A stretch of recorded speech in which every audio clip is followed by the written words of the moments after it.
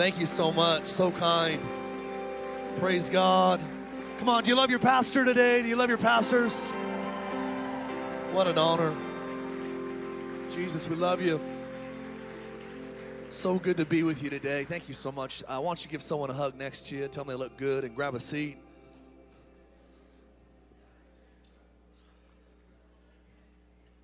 What an honor to be back in the great state of Iowa.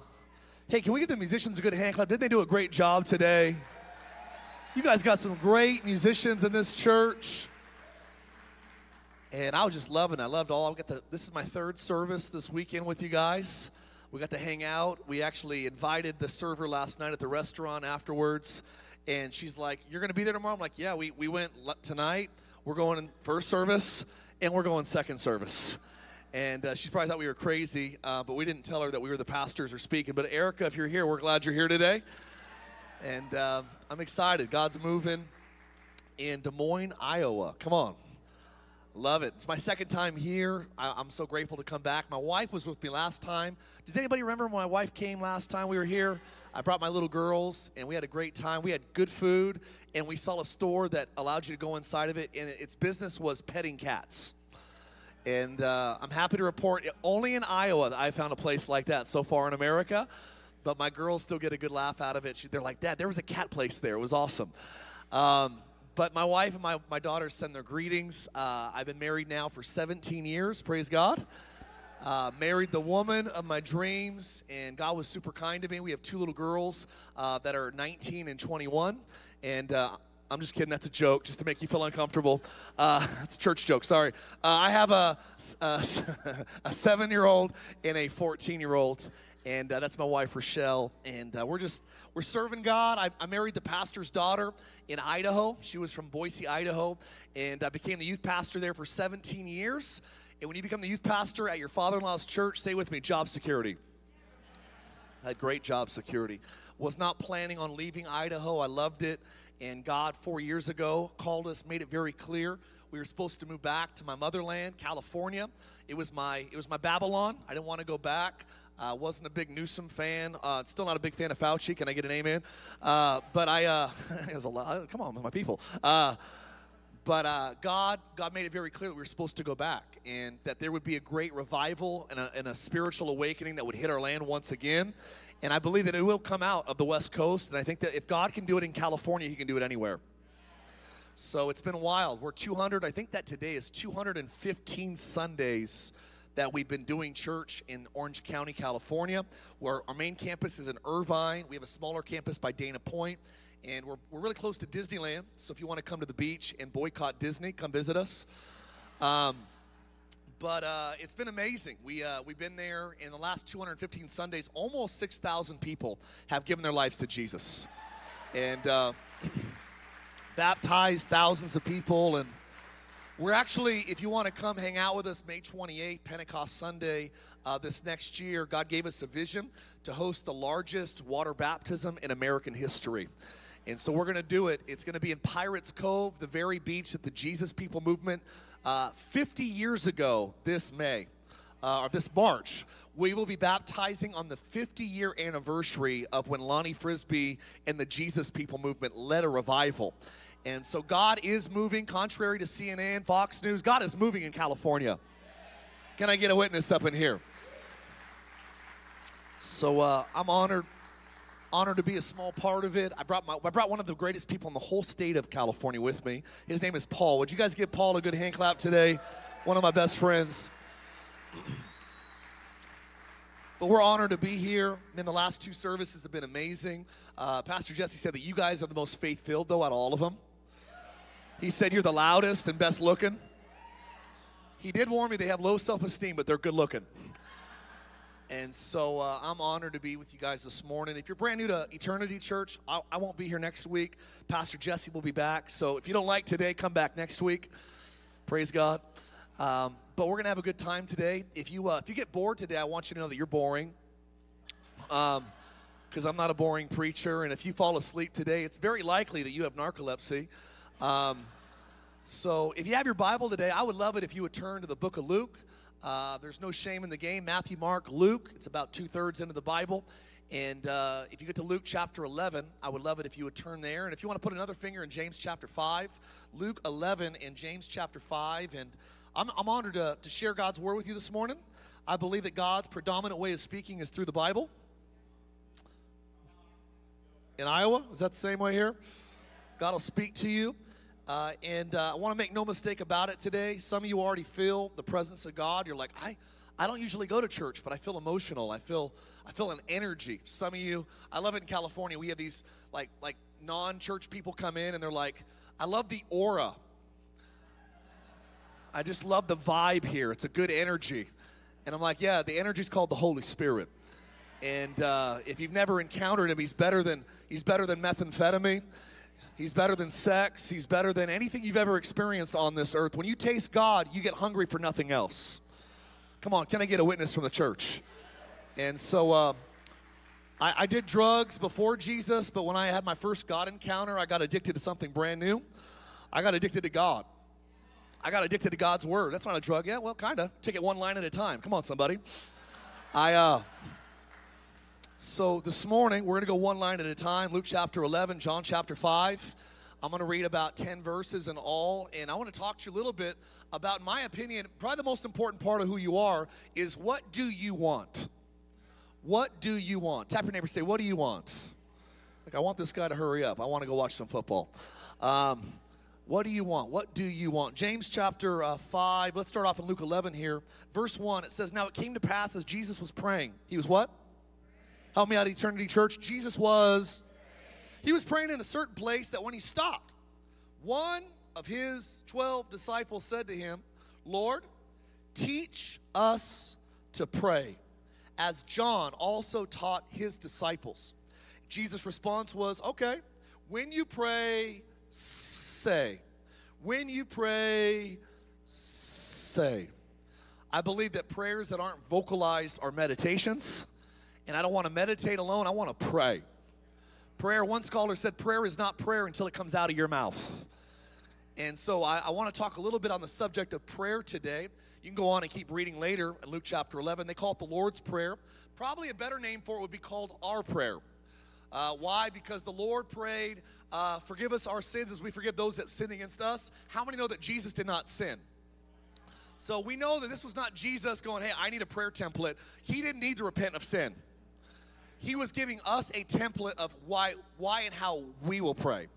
But I'm not going to focus on the how today. I'm going to focus on your desire. Is that all right? What do you want? James chapter 5, are you there?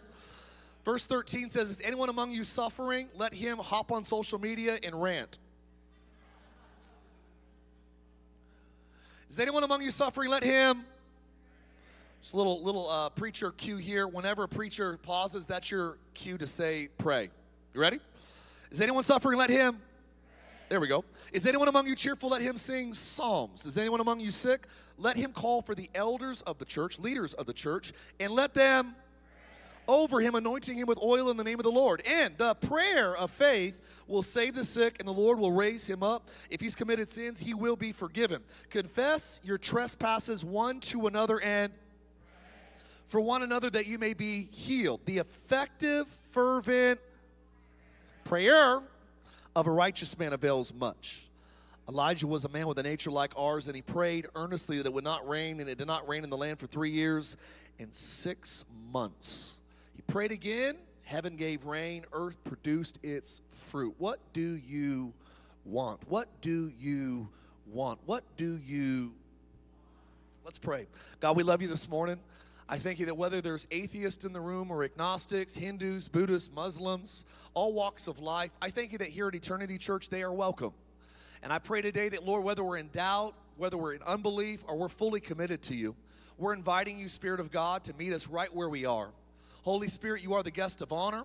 I pray that you would meet us in our doubts, meet us in our pain, meet us in our problems, or even meet us in our prosperity. Today, Holy Spirit, we open up our hearts to you. We ask you that, God, people would encounter you, be touched by you, healed by you, set free by you, and set on fire for you. Lord, have your way today. Bless the Hawkeyes in Jesus' name. And God's people said amen. Amen. I have, as I showed you, I I have 3 ladies, plus my little sister lives with me in our house. So I am surrounded by females. I live in an estrogen farm. It's crazy, I'm telling you. I was raised with boys. My mom had 3 boys. I have 2 older brothers, Chuck and Lucifer. And I'm just kidding. His name's Satan. I'm kidding. I was tormented as a kid, so this is good therapy for me. No, I have 2 older brothers, but then God had a sense of humor to give me girls. And so I'm raising all these girls, and I come home from work, and there's those long days you come in, and there's just crying and shouting and screaming and arguing. And, I remember one day coming home, and one of the girls was like, they shut the door in my face and said I couldn't be in their club and called me a dummy head. And I was like, look, Rochelle, it's my wife. She doesn't like that joke. I was thinking about, how we have these girls, and it's funny with my girls. I don't know if they're like your kids. My girls know what they want, and they know it about 10 years before they get it. Is there anybody in here that has those kids that actually start asking for Christmas items like 10 years in advance? My wife, my girls are giving me Christmas lists not just for this year. They know what they want next year and the following, or at least they think they do. And they know what they want. It's interesting when you're young, there's a pretty strong inclination that you have no shame in asking for something big. My girls, I always tell them, I wish I was as rich as you thought I was. Having daughters is like having little broke friends that think you're rich. Come on, somebody. Like all the time, just having meltdowns. I'm in grocery stores. We go to Target. Lord forbid. We're in Target. My 6-year-old, 7-year-old, she starts melting down. I'm like, Legion, come out.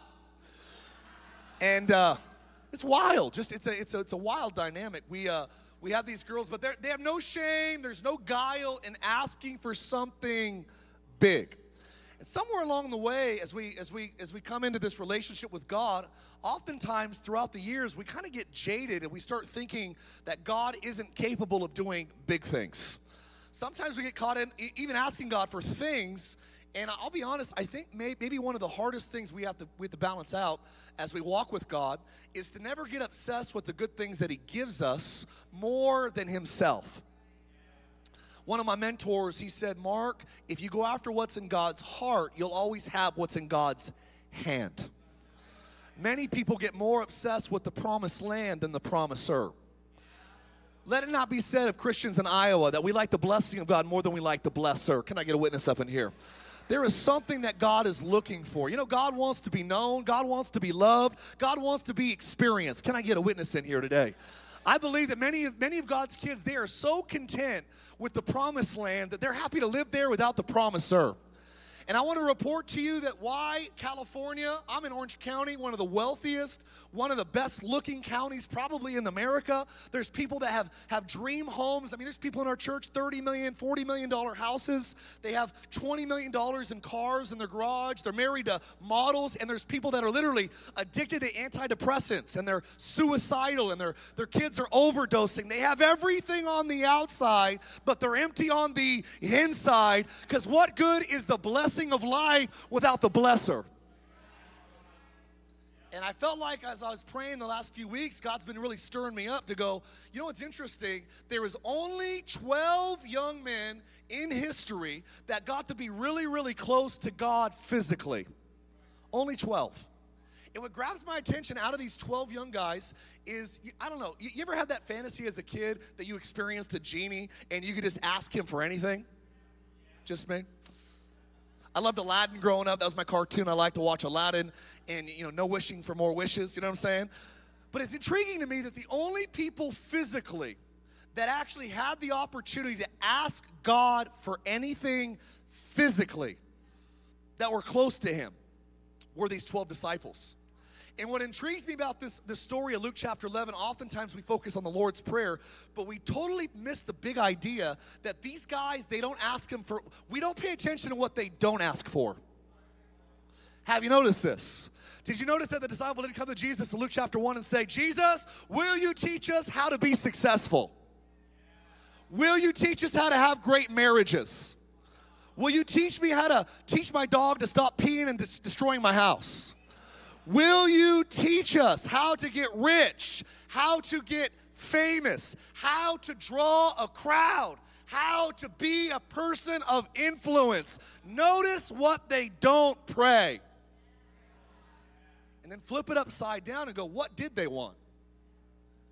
They asked a question. I think the reason why they asked how to pray is they somehow saw the correlation between what Jesus prayed and what Jesus lived. I will tell you today before the Lord that what you live will be connected to what you pray. I would say right now that you are actually reaping the seeds of yesterday's prayers, whether you prayed them or not. Why do you have such a great marriage? I prayed for it. Why do you have such a great church? I prayed for it. Why are you seeing revival in California? Are you hearing me right now? I'm telling you that you will have what you pray. I actually believe that God is more willing to give us what He has for us. One of my mentors said that God will give you everything that He wants you to have. Think about that. And I think there's many people that get to heaven and they don't ask God for anything. They don't walk with God for anything beyond their own logic. They live reasonable lives because they only ask God for what's reasonable. It's getting quiet up in the Presbyterian church. If I can't get a Pentecostal amen, I'll take a Baptist head nod. You give me Presbyterian eyebrow raise, I'll take a Latter-day Saint this morning. Head nod, come on. Give me something. Give me something today. Deep breath. I was thinking about this. God came a few times throughout scriptures in 66 books and 1,189 chapters, and He posed an invitation, what do you want? What do you want? Only a few people in history did they have the opportunity to actually ask God for something great. One time it happened to a young man by the name of Solomon. God came to him in a dream and said, what do you, what did He say? What do you? It's interesting that this 13-year-old king said, you know what, God? I'm young, I'm immature, I'm inexperienced. Would you give me wisdom that I might know how to lead your people well? God was so blown away at this young man's response. You know what God said? He said, every other human I talk to that I ask them what they want, you know what they ask from me? They ask for a long life. They ask for money. They ask for the heads of their enemies. He said, but you didn't ask for what everybody else asked for. You asked for something good. So because you asked for the right thing, I'm going to give you what you didn't ask for. I'm going to give you more money than anybody else. I'm going to give you the heads of your enemies. I'm going to give you a long life. Are you hearing me today? I believe that if we'll ask God for the right thing, He'll give us what we don't ask for. Oh, it's good preaching today. I know good preaching when I hear it. Amen, preach. You better preach. You better take your wife's jeans and preach. Just thinking about this idea that God actually is interested in what do you want. Elisha came to his mentor and he said, Elijah looked at him and said, what do you want? He said, I want a double portion. Esther came to the king and the king said, what do you want? And she said, I want the lives of the Jewish nation. We see a blind man that came to Jesus and he said, Jesus looked at him and said, what do you want? It says that the king looked at Nehemiah and he said, Nehemiah, what's wrong with you? What do you want? There's story after story in Ezra and others that had these moments with God that they were asked, what do you want? And I think that many times, even as the early two disciples, John's disciples one day saw Jesus walking by. John the Baptist said, behold, the Lamb of God that takes away the sins of the world. And these two guys start following Jesus. And Jesus turns around and He looks at two disciples and He says, what do you? They weren't ready for the magnitude of the question. All they could think in that moment is, where you stand? You can ask God for anything and you want to know where He's sleeping tonight? I think many times Christians are almost like those disciples. When God asks you, what do you want? We ask for stupid stuff. I want to pay the bills this month. I think when He asked the blind man, what do you want? And the guy's like, well, I want to see. And God's like, I figured that. I wonder what Jesus was willing to give him beyond his sight. I think sometimes we ask too small. I actually think that you can reveal the size of your God by the size of your ask. A-S-K, there's a K in there. Come on, somebody. I think that big ask actually reveal a faith in a big God. Some people, they only have enough faith to get to heaven. But my question is this: if God is big enough to get your soul into heaven for eternity, certainly He could smuggle some of heaven into the earth. Why would you think it's harder for God to get you to heaven than it is to cure cancer? Why would you think that healing a headache is somehow easier to God than healing a crooked spine? Do you know that sometimes we project our human limitations on the eternal God? Now, maybe for Jesse or me, if we were in a river and we picked up a big rock, how many know that a big rock is heavier than a little rock? But not with God. Do you know that boulders and pebbles aren't hard or easy for God? There is nothing too hard for the Lord. Have you read these verses? Remember Moses is like, you can't use me. I stutter. And God's response was, hey Moses, I have a question for you. Who made the mouth? You did actually. Whoa, what happened? I believe that many times we forget that there's nothing hard for God or easy. Are you hearing me? And I just felt like God wanted me to incite something in you this morning. What do you want? James 5 says, if you're suffering, you know what you need to do? Like Luke said, teach us how to pray. You know what we need to learn in the church today? Is we need to learn how to suffer well. What do you do when you're in pain? You got to learn how to pray. I know it's a problem in America because when people suffer today, they go online. People suffer today, they start trolling people on social media. When they suffer today, they start going to the comments section. They go to Reddit, they start critiquing. They start leaving negative reviews for churches. How do you know when you're sick spiritually? When you're willing to talk bad about Jesus' wife. I'm telling you right now, I love God, but I don't love the church. That's like saying, Mark, I love you, but Rochelle's weird. We have problems. Because you can't love me and hate my wife. Coming for somebody in Iowa today. Well, she's not perfect. Of course she's not. You and I are involved with her. There's no such thing as a perfect church, but there is a church that is perfect for you. God will use an imperfect bride to do something perfect on the earth. Come on, somebody. And so we find here that the first type of prayer that he identifies, I'm going to give you four types of prayer, is he says, if you're suffering, you got to learn how to pray. What do we do when we suffer? Oftentimes we don't pray. We vent. You know what I've learned is that when you talk to people about problems that only God can solve, usually it's called gossip. Gossip is going to somebody that cannot fix the problem. And here's what I want to encourage you is let's start bringing things to God. We're bringing things to man that only God can fix. Let's go to the one that can fix it. Come on, are you with me today? If you have a Honda, you don't take it to Nissan to fix it when it's broken. You take it back to the person that manufactured that turkey. Come on. We got to start bringing God problems back to God. Personally, pray. I actually think that, man, in many ways, you can gauge the barometer of your faith by the quality and the health of your personal prayer life. Some of us only pray for the food to be blessed. Some of us only pray when we're in trouble. If you only pray when you're in trouble, you're in trouble. God wants to know you. Do you know what makes Christianity different than all the other religions of the world? Is we have a God that's still alive and he's listening. I think sometimes we pray like God's dead still. I think we worship like he didn't get out of the grave. If I was an atheist in this room today, I would not be suspicious by Eternity Church being on fire. I would be suspicious of this church if they sang like he wasn't alive. If they prayed like he wasn't listening. Like they preached like he couldn't do anything. I'm suspicious of religions that are dead. Why would you say your God's living when your church is dead?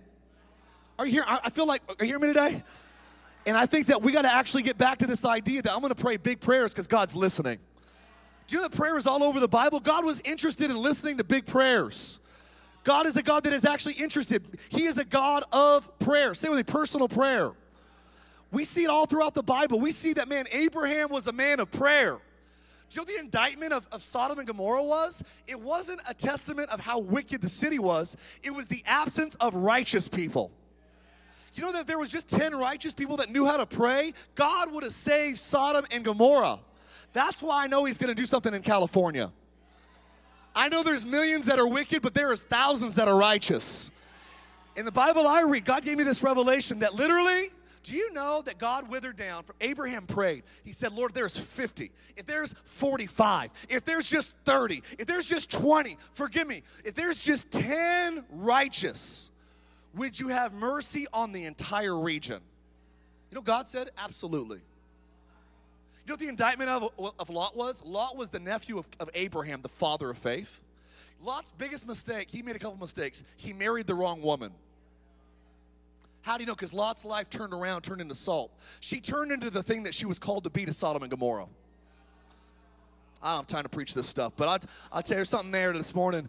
Lot's wife, she loved Sodom and Gomorrah more than she loved God.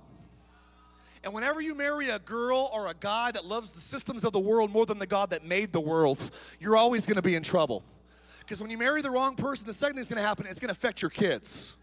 What happens? This was crazy to me. God told me this. He said if Lot would have married a godly woman, they would have raised up godly kids.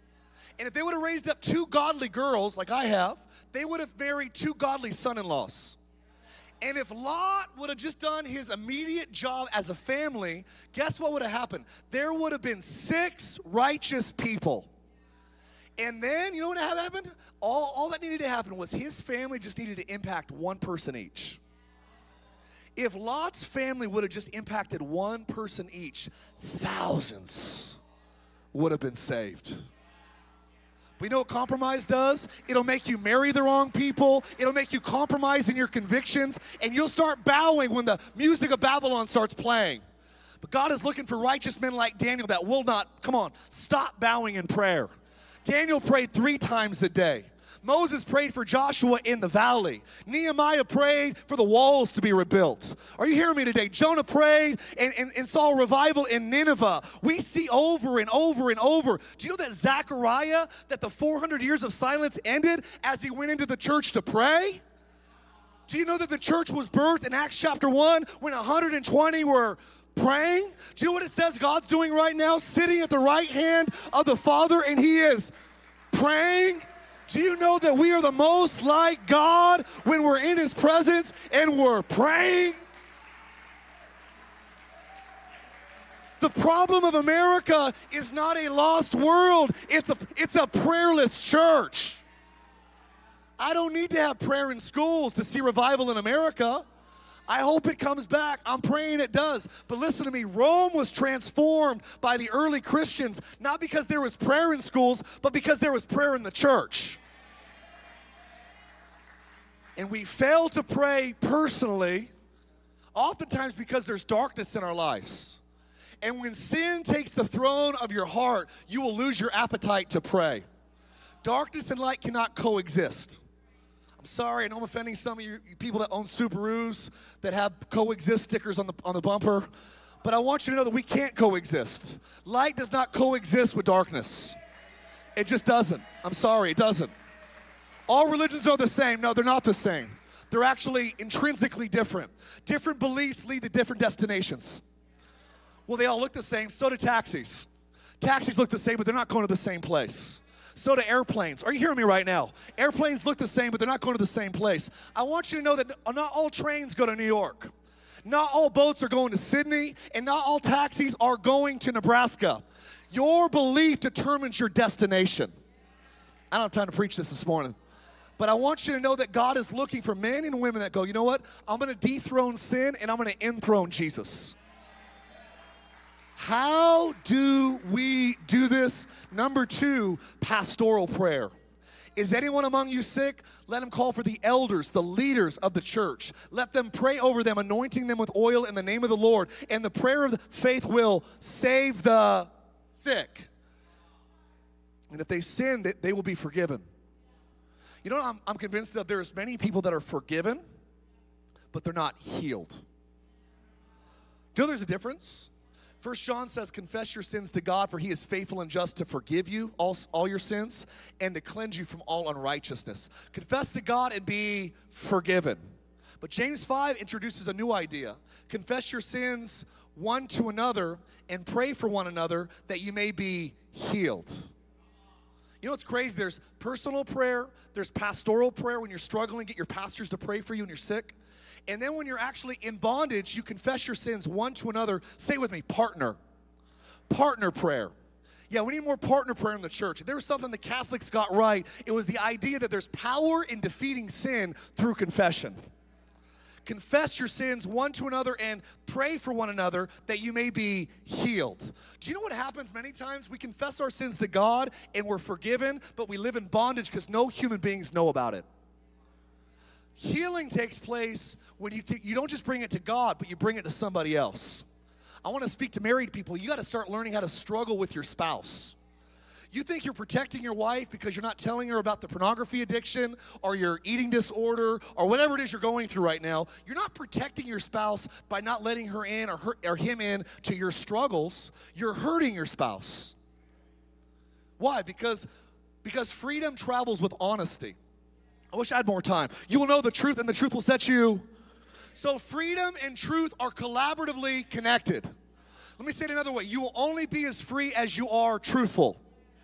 Honesty and freedom travel together.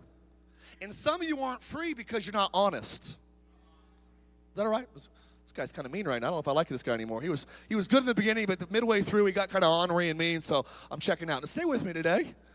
There's personal prayer, pastoral prayer, there's partner prayer.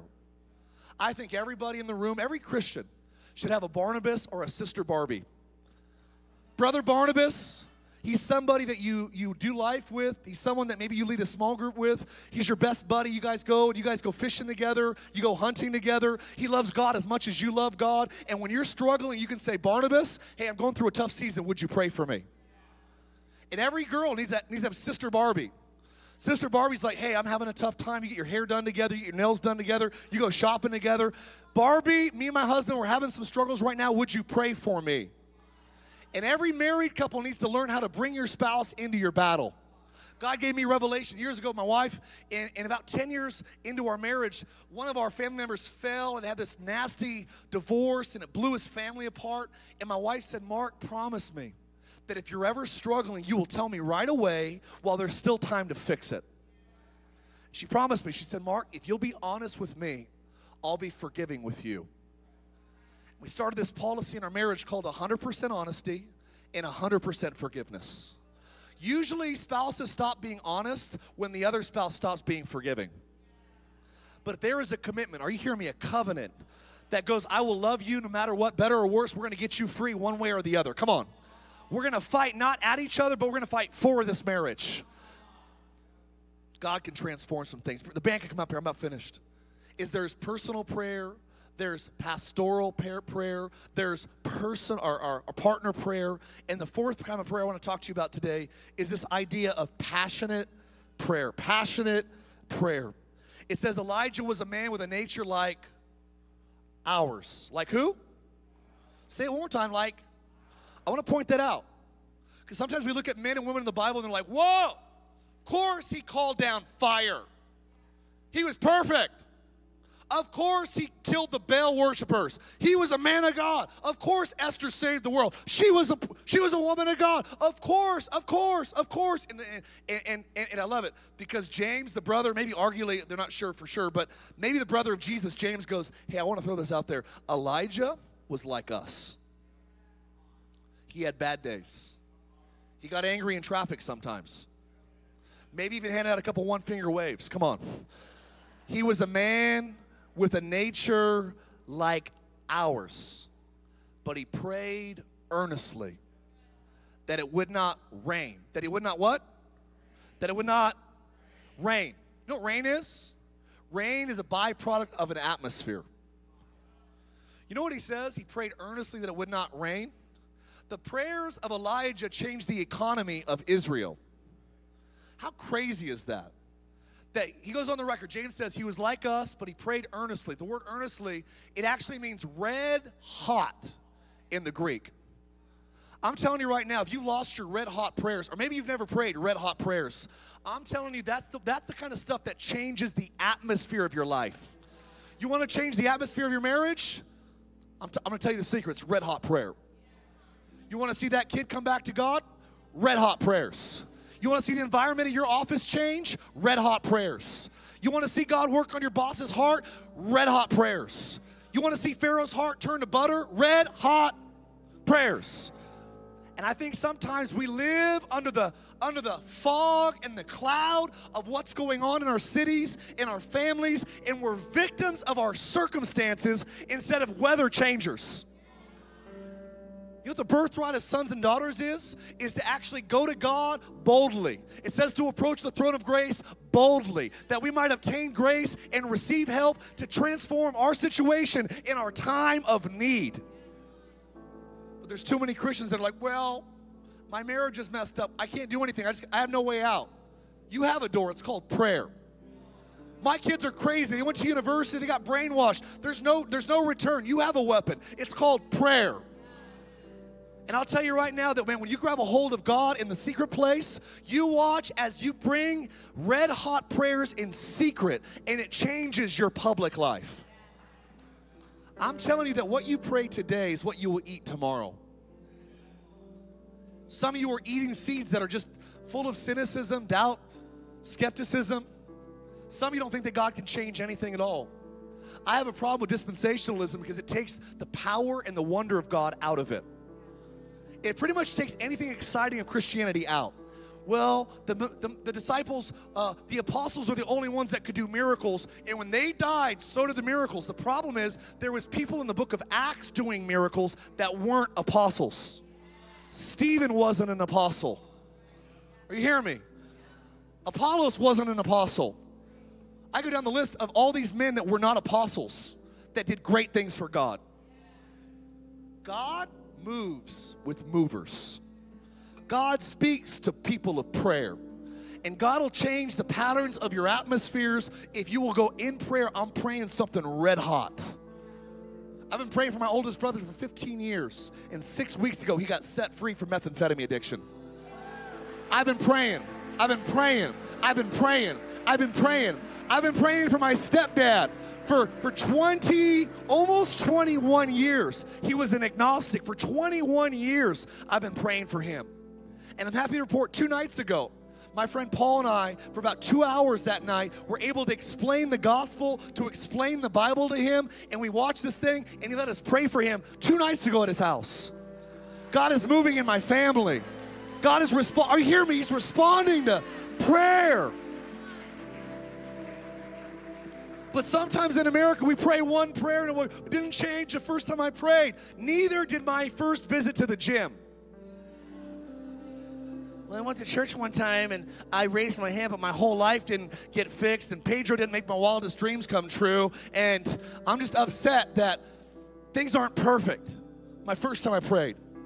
I'm like, if I had a six-pack for one visit to the gym, I'd have a sweet six-pack.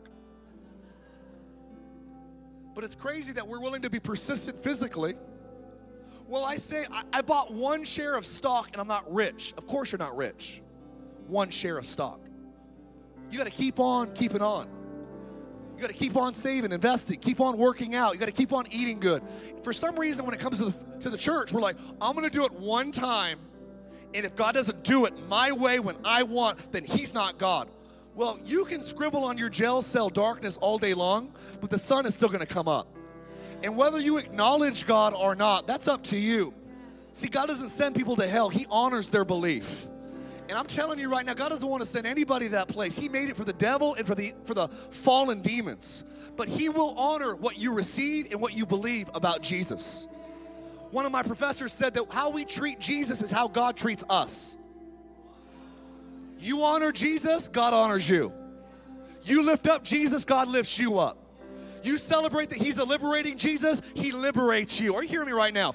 In some ways, the Jesus we preach is the Jesus we get. Well, I thought that Jesus, he's only powerful enough to get us to heaven. He can't heal bodies. That's what my old pastor said, and your old pastor got the Jesus he preached. But I came to Eternity Church, and they said that my marriage could be healed. They said that I could get out of my eating disorder, that God could deliver me from my alcohol addiction. So funny that we call Christians saved, but today in North America, it's like, what's the North American church saved from? Just as broken as we were when we came in. I said, God, if I go to California, and if the people aren't turning into you, turning into more of you, I'm out. I don't want to be another California Christian church. That the pastors are drinking and getting drunk and they're sleeping around and they have dirty language and they tell dirty jokes. I'm like, I don't want to lead a church that's full of lukewarm Christians. There's enough of those in California. I want to go to a church that actually worships the God they're becoming like. We have too many gifted Christians and not enough godly Christians. Here's the problem. You become like you hang out with. And I think the reason why we have gifted Christians is we practice our gifts, but we don't spend time with God. You know what I want? God gave me this revelation a while back. That there's 4 revelations that God wants to give to the church. Say it with me. Lordship, servantship. That's bad English. It's good theology. Lordship, servantship, sonship, friendship. And here's what I feel like right now in America, you know what we have this gospel being preached that you're a child of God, you're sons and daughters, and you are. But the problem is, if you only receive being a son and daughter of God, and He's not the Lord of your life, you become an entitled kid. God's working for me. God's blessing me. God is at my disposal. Here's the point. Yeah, you are a child of God, but make no mistake about it, He is the ruler of the heavens and the earth. He will one day, we will give an account to Him as our Lord, as our judge. And there's no fear of God. The younger generation, we're irreverent. We're like Lot. You know what Lot did? Lot told his godless son-in-laws that judgment was coming. You know what the problem with Lot was? Is when he said that the angels came to him and they were going to destroy the city, his son-in-laws, you know what the Bible says? They thought he was joking. You know what God told me about Lot? Is he was so irreverent with a sense of humor that he was always joking all the time. And so when the moment came to be serious, no one took him serious. That's my concern with the younger generation. We make fun of pastors and churches, and we're irreverent, and you want to be taken serious, but you are always joking around before it, so no one takes you serious when the time comes. God is not just your buddy, He's your Lord. You know what God did to Moses? Is this too long today? Are we still okay? We have 3 minutes, right? You know what God said to Moses? Moses was the king's son. You know what the first thing that God had to do at the burning bush? Take your shoes off. You know why? Luke 15 tells us why. The Father put shoes back on the Son. You know why God told Moses to take his shoes off? Because shoes were only worn by sons. And before God could make Moses his son, He had to give Moses a revelation of what it is to be a servant. Are you hearing me today? Your shoes off. We have an American church that knows God as a father, but we don't know God as the Lord or the master. You know why Paul became the Apostle Paul? The first word he said, Lord, who are you? He had a revelation of lordship before he had a revelation of sonship. And if you want to be God's son and you want to be God's friend, you got to first be God's servant. I feel like preaching this morning a little bit. Well, God works for me. No, you don't. You work for Him. God is a terrible employee, but He's an amazing boss. Lord, you're my Lord. You're my Adonai. You're my master. And after you're my master, because you're my Lord, I am your servant. And if you'll be willing like Moses to take your shoes off and say, God, I know I was raised at 1600 Pennsylvania Avenue. I know I'm a child of the King. I was raised with the best education and I have the most fame and the most accolades. But at the presence of God, I am your humble servant. If you'll be His servant, you know what happens next? You can start being a son. I've heard it said that if you spoil your kids, you'll raise your grandkids. But if you raise your kids, you can spoil your grandkids. You know what the reward of being a good parent is? One day when your kids grow up, they become your friends. I'm telling you, man, God's been speaking to me lately. He goes, you know what you're called to do, Mark? You're supposed to lead my people into friendship with me. But you'll never be God's friend until you learn how to be God's kid. You have to let God raise you up as a child so that one day you can be mature enough to handle friendship. We have a bunch of baby Christians that don't know what it's like. I want my parent to be my buddy. Listen, if you make your kids your friends before when they need you to be their parent, you will ruin them. And I think that's what the grace message that was too far gone has done to the church, is we tried to make the sons and daughters of God friends of God before they were responsible. God, you're Lord. God, I'm your servant. And after I'm your servant, yeah, I'll put my shoes back on. I'll be your son. And when I'm your son long enough and you can raise me up into maturity, I'm not drinking milk anymore. I'm eating the word of God. Now I can be like Enoch. I can be a friend of God. Now I can be like Noah, a friend of God. Now I can be like Daniel, a friend of God. Now I can be like Paul, a friend of God. Is there anybody that wants to be God's friend? What do you want? I'll tell you what I want. I will live the rest of my life desiring to be a friend of Jesus. And you won't be his friend until you become his kid. And you really won't be a good kid until you're humble enough to be a servant. And you won't be a servant until you acknowledge him not as just the Savior of your soul, but the Lord of your life. God does not work for you. You serve him. Would you stand to your feet? Holy Spirit, you are welcome in this place. I pray, Lord, for the successful businessman, successful businesswoman. I pray for the single mom, the single dad. I pray for the couple that's going through hell right now. We ask today, Lord, that we would come into a relationship of friendship. What do you want? I want to learn how to pray so I can learn how to be your friend. I want to be a friend of God. If you want to be a friend of God, would you just lift your hands all over this place? I want to know you. I want to love you. To know you is to love you. I want to dethrone my idols and I want to enthrone my God. I want to give you permission surgically to remove any cancer in my spirit, any darkness in my heart, any compromise in my soul. God, get rid of the old and bring in the new. I don't want to be like Lot, compromising. I don't want to be like Lot, a disciple of Babylon. I want to be a disciple of Jesus. I want to be a friend of God. That's really your heart today with your hands in the air. Just say, Holy Spirit, I give you permission. I ask you today to be the leader, the sovereign God, Lord of my life. Make me your servant so I can be a good son and daughter. Make me, Lord, a friend, a child of God, in Jesus' name. Raise me up into all that you have for me. And if you want to learn how to really pray so you can be a friend of God, just put your hand on your heart right now. People say, Mark, why do you read the Bible? Because you don't know what God is like until you read the Bible. Why do you read it? Because if you want to know what God's looks like, you got to read the Word. Some of you start reading the Bible 20 minutes a day and then talking to God about it. Start friendship with God. Friendship with God. I pray right now, Holy Spirit, that you would validate that this is your word, this is your message, by healing those that are sick, by encountering those that are in doubt and darkness, and by liberating those that are in bondage and addiction. I see someone with scoliosis being healed. It's going to happen right now. There's someone in here, you were going to have an affair this week, and God's literally taking the wheel of your life. And you're not going to destroy your family. You're not going to burn up your marriage. You're not going to destroy your kids. God, with a mighty hand and an outstretched arm, is bringing your life back on track today.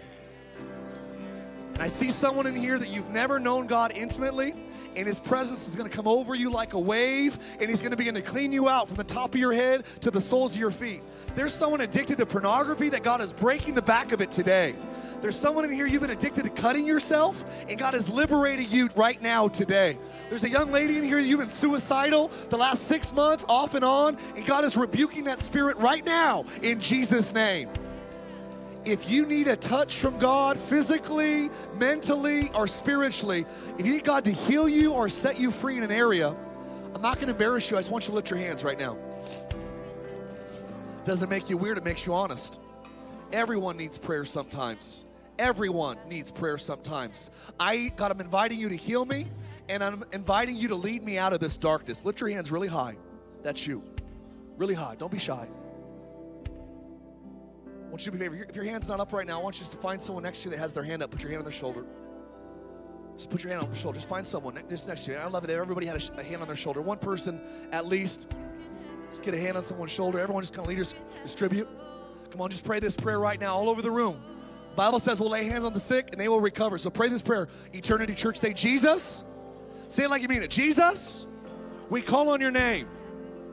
We're inviting you, Spirit of the living God, to heal physically, mentally, trauma, disease, disorders, bondages. In Jesus Christ's name. Darkness, you gotta go. In Jesus Christ's name. Demons, you gotta go. In Jesus Christ's name. Anything that's not the Holy Spirit, we command you to leave now. In Jesus' name. Freedom, liberty, holiness, and passion for the King of Kings. Filling them up now. In Jesus' name. And I pray right now for scoliosis being healed. I pray for a tumor on someone's body being healed. I pray for the mass on someone's liver being healed. Someone has ulcers right now in your stomach being healed. Someone didn't come this morning almost because of kidney stones being healed. Someone has a kidney infection, it's being healed. Someone's missing organs in your body, God is healing you creatively right now. Blind eyes open, deaf ears open. Someone's ear is being opened right now in Jesus' name. In Jesus' name. So we invite you, Holy Spirit, to heal, to move, deliver. And I command any spirit that would try to get people to kill themselves, I command you to leave. I loose the Spirit of God over Eternity Church. Whom the Son sets free is free indeed. Jesus' name. Let's go ahead real quick. You can stop praying for them and just close your eyes. If you're here, last thing I do before I leave. If you're here today and you say, Mark, I have never known the Jesus you're preaching, or I've known him on Sundays, but not all week long. I'm a Sunday Christian. I serve God 1 day a week, 2 days a week. And I felt like the Holy Spirit said I didn't go to the cross for partial custody of my kids. God wants full custody. And if you're ready to go all the way in, well, I love God, but I don't go to small group. God says it's time to go all the way in. I love God, but I don't tithe. God says it's time to go all the way in. I love God, but I don't share my faith. It's time to start sharing your faith. We're going all the way in. I love God, I just don't read the Bible. It's time to start reading the Bible. If you're here today and you say, Mark, I've never believed in Jesus, but I want to. Or I love God, but I haven't been all the way in. Or I kind of turned my back on him and I need to rededicate my life to Jesus today. I'm not going to embarrass you, but I'm going to ask you to raise your hands right now. I'll give you 3 seconds to do it. And I ask right now that everyone that needs to rededicate their life, let them have the courage to respond right now. Those that are 75% in, let this be the day that they stop being lukewarm, half-hearted, and they go all the way in. And I pray today that those that need to rededicate their lives to you, that maybe got off track for a season, today would be the day that they put Jesus back on the throne. 1, I'll give you 3 seconds. 2, many hands already up. I'm going all in today for God. 3, real high, real high, real high, real high, real high, real high. I see 4, 5, 6, high. Keep it up. 7, 8, real high. 9, 10, real high. 11. Yeah. Ma'am, in the back, you were just wiping your face. In the back. Yeah, over here. You just wiped your face. Yeah. Give me a wave so I know you see me. The back. You're turning around a little bit. You have brown hair. You're turning around. Yeah, right here. So look at me. Can you give me a wave? Yeah. I want to praise. Close your eyes with us. I'm not trying to embarrass you, but I feel like the Holy Spirit says, I'm healing your heart. There's something that happened to you it's like 8 years ago. You're really ashamed, and God's removing shame and guilt. God says, I'm healing your heart. And there's things that you actually thought that God couldn't put back together that He's more than capable of putting back together. I see God restoring something relationally with family. There's even a relationship that blew up a couple of years ago that God says, you watch how beauty comes out of those ashes. God's going to bring hope for your future. I even believe by this time next year, I almost see like, I don't know if you're married or not, but I see like God doing something creatively in a relationship with marriage, or restoring something in your marriage, or maybe even getting married or whatever it is. But I see in Jesus' name, God is getting ready to do something that you haven't seen, you haven't heard, you haven't experienced. And I see God breaking off something that was like in your grandma that's been affecting you and attacking you. God says that what killed other generations will not kill you. There's a new grace coming on you this morning, sister, in Jesus' mighty name. There's a gentleman in the yellow shirt in the very back.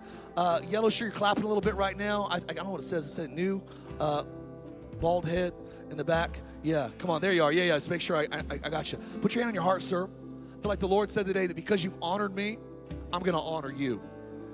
There's been like a lot of injustice, a lot of things that happened to you that were not your fault, outside of your control. God says you had a lot of opportunities to blame me for the problems you were raised in. But because you didn't deny me for the darkness that you were around and raised around, God says, I'm going to honor you for honoring me. God says, I'm going to raise you up, sir. And there's even something I see happening. I don't know if you have some sort of business or something, but I see like even something like with landscaping and some sort of favor that God's going to give you, like lands and properties that God, there's like an inheritance coming in some way that God is opening up new doors. He's going to open up the windows of heaven. And you watch out, even the next 5 years, God says there's debts that he's going to take care of. There's like expenses that you didn't know how you were going to solve. And God's going to open up the doors of heaven. Deuteronomy 8:18, God will be the God that gives you the power to gain wealth. And I think that you're going to be one of the men that actually help support this church in the days to come in a significant way. We bless this gentleman in Jesus' mighty name.